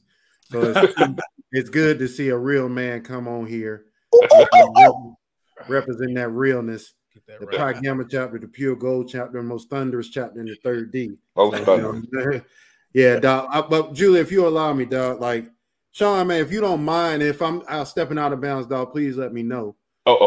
I trust your discretion. All that. I'm an open book. I am Magneto for my community when I can be. Right. So yeah, you can definitely ask whatever you need. I just want you. I would like you, man. I know we talk about the band world here, but Mario even brought it up today about how so much of what we do aligns with the Black Greek community. Like, can you just talk about briefly, man? You know, as Omegas is, you got to be a Q-Dog, you got to be net, all this stuff. Can you talk about your experience, man? We had, you know, or briefly if you want, or you can talk about it fully, man. But like your experience being, you know, in a Black fraternity, especially one like Omega, man. Like, what was that experience like for you, especially with me knowing some of the challenges you faced in the frat, man? So what's some of that, if you'll talk about it briefly? Yeah, I'll say from bro. No, no problem. I'll try to keep it concise. But I'll say I've been fortunate relative to a lot of the experiences that I've heard that people have gone through. I've had the great experience over the past like 10 years being connected to so many people within my organization, within both fraternities, where there's whole communities. There's these shadow chapters where the strong, thriving, like get together at the conventions, at the Clave, everything else. Everything that every other chapter does, but we have other experiences where like, okay, this bro was like found out when he was like 40 and like put out of his chapter, or this person was getting harassed by just this one or two bros, where nothing in any of our orders says anything about we gotta restrict certain sexualities. Nothing at all. Nothing in any of our public or there are no like you got to make sure you ask like this XYZ question. So what I get a lot of is like, oh well, you got to ask these people these questions, but you don't ask the questions to other people. And if it's unless you want people to just start walking up to everybody they see and say, "Hi, I'm Sean, the bisexual," or "Hi, I'm Sean, the gay person," then why don't bring it up? It's people bringing their individual hangups to something that doesn't have, and try to put that on to their organizations. And that's those are individual problems. It's not things that are within. There's nothing. Our orders are inclusive towards gay and bisexual members on any kind of official note. If people wanted to pass some kind of ordinance, they could, but nothing like that's going to pass because that's just not how they operate. That's not how the nature of that's not the nature of band service. That's not the nature of friendship. That's not the nature of any of that, of how any of that really operates at its core. It couldn't withstand criticism or an argument. So I'll just keep that short there. Yeah. All right, man. I appreciate you, bro. You know, I always appreciate you, dog. So, you know, much love to you. I appreciate you coming on. Anything else you got to say before you head out? Nope. Good to see y'all. I'm gonna get back to studying this stuff for this contact lens quiz tomorrow. But make sure if you're wearing contacts, change the case every 3 months. Make sure you change the water out every day. There you go. I'll get my plug for y'all's health. Right. All right. Hey.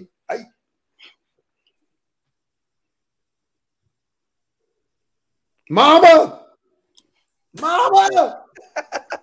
Maya, that's her right there. Hi. Look, Maya, look how cute she is, Maya. So cute. She trying to look all nice, Maya. No. Go ahead. All I remember was some black tights on the field with that mellophone. Who you telling, Mario? Go ahead, Mom. I don't recall any of this stuff. And like none of it. People would tell me about what I wore, and I'd be like, no, I would never put that on. Mario, you sound like Dr. Sanford when he doesn't want to be right. I don't remember none of that. You guys are lying. These are all lies. All lies. It's all lies. Hey man, hey, but for real though, and I don't know, for all you Spartan Legion alumni, man, keep Doc in your prayers, man. Yes. Like Doc really needs us to have him prayed up, man. He lost one of his sons, man, and that's huge, man. So, guys, if you can reach out to Dr. Sanford, everybody out here, he's a legend in the Black community, especially the Black band community. So, no matter what school you go to, man, just pray for Dr. Sanford, O'Neal Sanford.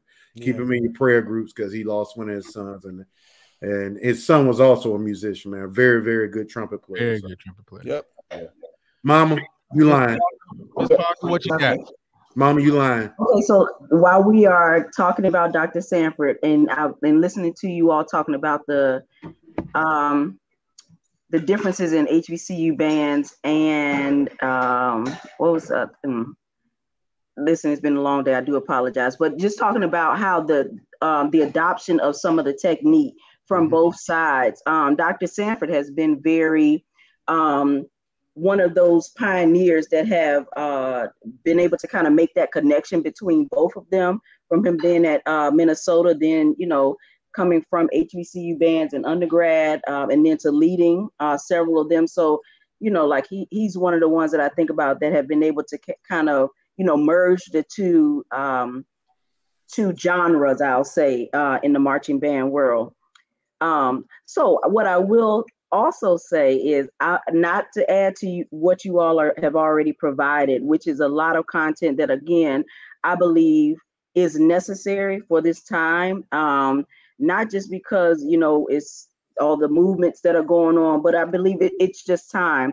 The diversity and inclusion and quote unquote acceptance that I don't want to say have to show, but that is really, really coming to the forefront it could either make or break you at this time. And if we are not cognizant of it and take stock and don't just say, this is what we've always done and my band is this, or even organizations, we can't stay that same way, because there are things that are put into place to eliminate you if you can't get on board with things like that. And so it's just a sign of the time. And I think unless people can tell you why it's not accepted or why it's not something you can do, then there should be a platform to be able to do it. So, but that's that.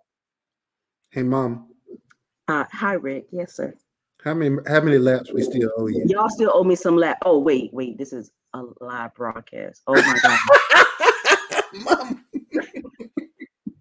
Hey, you gotta stay with the safe haven. Come on, chill out. Right. I love this lady. I love this girl with all my heart. But Maya, oh man, in 2000, I was horrified of her. But she's the person I will always, and Sharice, I'll say this on a live broadcast. No, please don't, because I'm gonna cry. I can promise you today is the day that I'll cry. Nah, because the class of 2000, you already know how we feel about you. She literally just said, "Don't say it." Right. Hey, you already know how we feel about you. Like, we love you dearly. You were the person that brought me into the HBCU community. So I just thank the good Lord for you. You were hard, but you were fair, and I love you. So it's good to see. I love you. And let me say this. So this is the first time I've been able to catch it live, but I've seen the replays, and and you too, Maya. I have embraced you too, because in watching, I'd be like, she's saying something legit. I feel like you say the stuff that I want to say, because it'd be like, no. I don't care if I'm talking about dance lines or auxiliary or whatever. I'm talking about the whole culture, and we belong, and it's just the real, and it also has substance. Let me say that as well. It's not I like because we jumping up in the air and splits and voguing and all that kind of stuff. It's really talking about technique, and I appreciate you all and I'm proud of you guys. Like, I be looking like, oh my gosh. They are band directors. They are molding our youth. They are having podcasts, putting out real information. And I am so not even inspired, but I feel very, very happy to know you all. Not even a thing of just proud, but like, dang. I remember 2000 when Rick came in and had these, I want to roll my feet type thing. And we were like, whoa, bruh, like, you can play really well and you sound great, but when are you gonna lift these feet up? Okay. But we're marching. I listen to you all talk. I listen to the passion that's in you all's voice when you all are speaking. It's just unmatched, and it's definitely it's the time, and so I appreciate you all. Like, I wish I was still kind of in the marching band world. I see it when I see it, or I see it at like games that I may go to, because I work in sports, athletics. But it just really makes it, you all have to bring it to us, so that people can understand that the conversation needs to be had, and you all are the leaders. So thank you all for that. Yeah, she's doing big things where I ain't gonna put a business out there, but she's doing big things. And Walter, you put a shout out to the mellophone section. She can blow on that mellophone too, bro. She has some air on that thing, man. So go listen to that 2000 Norfolk State mellophone section. 2000, 2001. Yeah, man. They were beating everybody lunch. Those were my rebellion years too, by the way. I was like, indeed. I was like, this is a 5th year. Girl, you're supposed to be out of here. I'm gonna make everybody unhappy. No, but anyway. Run. She cut me out when I showed up. Anyway, Ms. Park, I thank you for showing up. We love you. Thank you. Bye, Mom. Bye.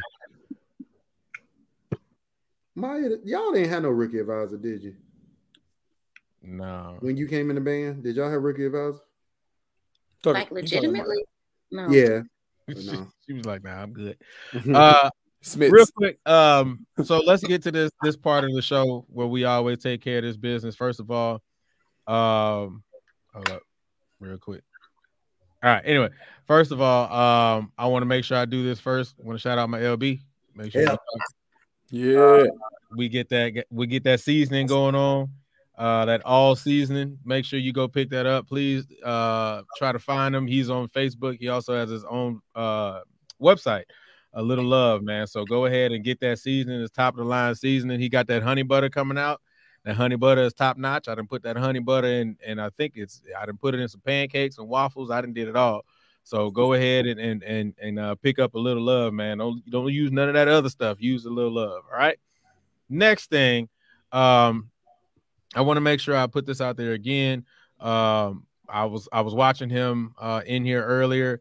I know this is an old post, but I want to still make sure that we're supporting him. Please support Bailey. He's trying to make sure that he's raising some funds for his band program.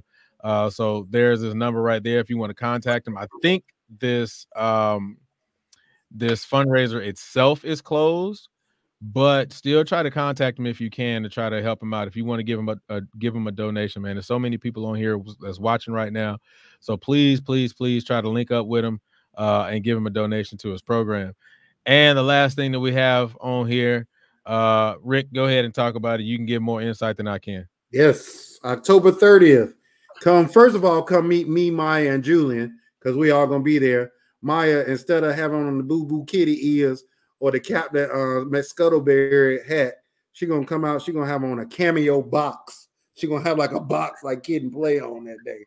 So come meet me, Maya, and Julian. But October 30th at Prairie View A&M University, Prairie View, Texas, will be the first annual U.S. Bands Texas show band. Inaugural. You ain't gonna wear no box, Maya? Inaugural, not first annual. Oh, excuse me. Yeah, Inaugural. Right. Inaugural. We're gonna have some couth, okay, up in Yes, here. sorry, madam. Sorry, madam. Yeah, you better have that cameo box too.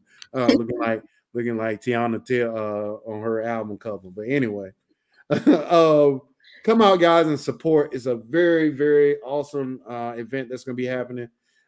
Bands are showing up left and right, signing up to be participants in this. But it's the first official show style adjudicated competition at Prairie View, sponsored by U.S. Bands.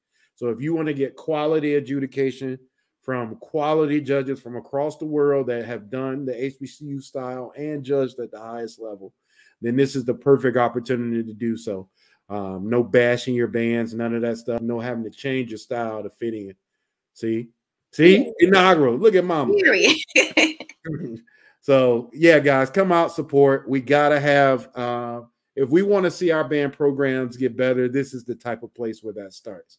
Support these bands. Come out, buy a T-shirt. Support U.S. Bands, who wants to do great things for HBCU style bands. U.S. Bands is a partnership between the U.S. Bands organization and the Blue Devils Entertainment. So it does have DCI backing as well. So this is the place you want to be if you want to get a true judging experience for your band. So come out, and then you can meet me, Julian, and Maya with the Tiana Taylor box. I won't be there, everybody. I live in New Jersey. Yeah, enjoy. tight. I mean, you can come down, man. You can figure it out. But I think Quan is gonna be there too. I gotta make sure I reach out to him. But I think we gotta do a talk like at the show or something. Like do a live stream or something and call Mario. Let me put me on in. Let me think about that. I'm gonna see how we can hook that up. So let me work on that. I got you. All right. Before we get out of here, you know what we always do, man. Chief, let me go ahead and start with you, bro. Any final thoughts that you got for the culture? Man, let's stay inclusive. Let's stay supportive. Let's continue loving each other. Let's continue to push our culture forward in the best ways we understand. Let's not be afraid of change. And let's continue to get out and support our programs right now, because they need us more than ever. Though we're saying the things we're saying, we still support our programs, man. We want to see them thrive and strive and do the best they can. So, man, let's just continue to support our HBCUs. And for everybody that's out there that's dealing with any type of rejection in any way, man, know that there's people out here who love you and support you. And that's important that you know that I'm as a cisgender hetero male, I love you as well. And I want you to know that it's a lot of us that have love for you. And please be, please, know that you're in the prayers and you are in good company when you're around people like myself. That's for sure. I know that's All right. right. Rick, anything you got for the culture? Thank you, everybody. I had a bunch of people reach out to me, man, with some love and support during the last week or so with my cousin, man. I really appreciate the love and support with that, man. I love y'all, man. It really helped me get through that time. Just in general, y'all, I gotta back up what my man Mario said. Support, HBCUs, but more importantly, support Black. You know what I'm saying? I say this every show. I want it to be like the thing. Oh, here it comes. Because, I heard a quote, and this quote was so powerful to me. And the quote was, I'm not going to be looking for help for my issues from my oppressor. We can't be looking for help from people that don't want to see you get better. You want to see you get better, you make you better. And we do that together. Let's do this together. Let's get back to those 50s and 60s Black communities like Mario was talking about earlier. Let's get back to projecting an image that we want people to see us as not the one that they want to project onto the world. All right. So just, let's be better. Let's be Black. Let's support Black.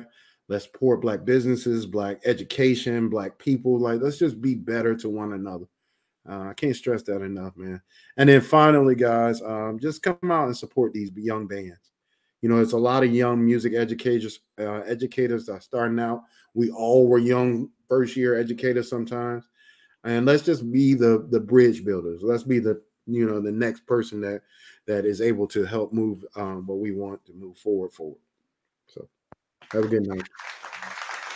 Yeah, especially if you're in the Texas area, let's try to come out and support that U.S. Bands thing. If you're in the Texas area, especially. Yeah, right. Sharice Parker, shout out. Love you, mom. All right. What's good, Mom? Maya, anything for the culture? I mean, we said every week, reach one, teach one. Let's put our money where our mouths are. Be an ally. Basically, it's catching on, right?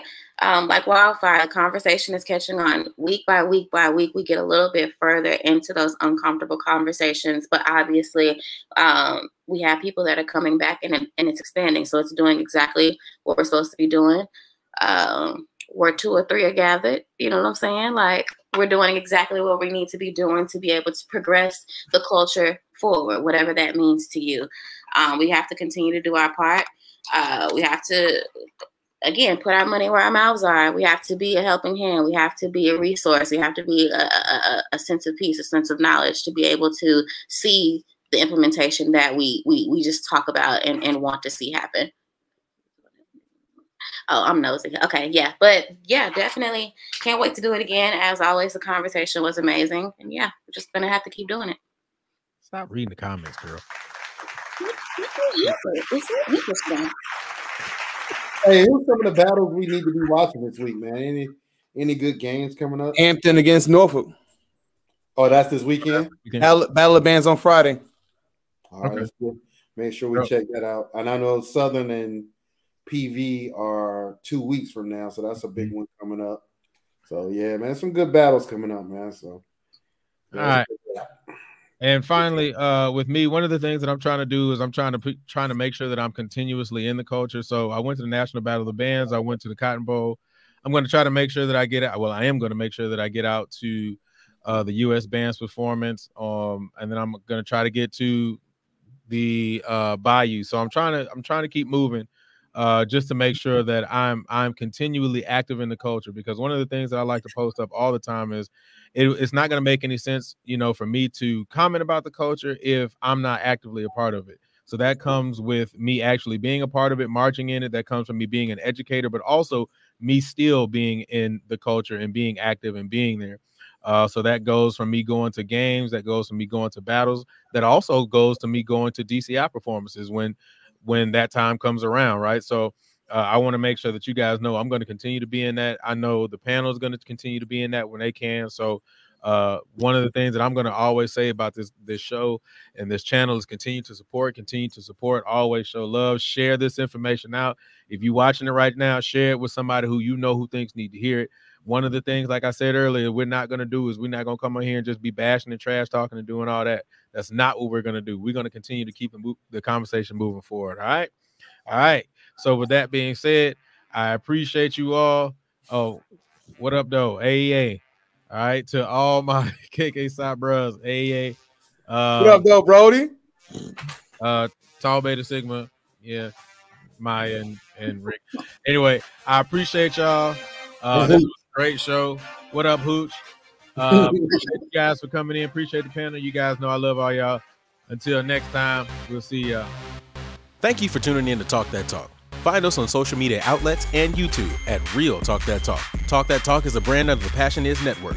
You can contact Passion Is at passionis1919@gmail.com. If you would like to contact the panel of Talk That Talk, email us at realtalkthattalk@gmail.com.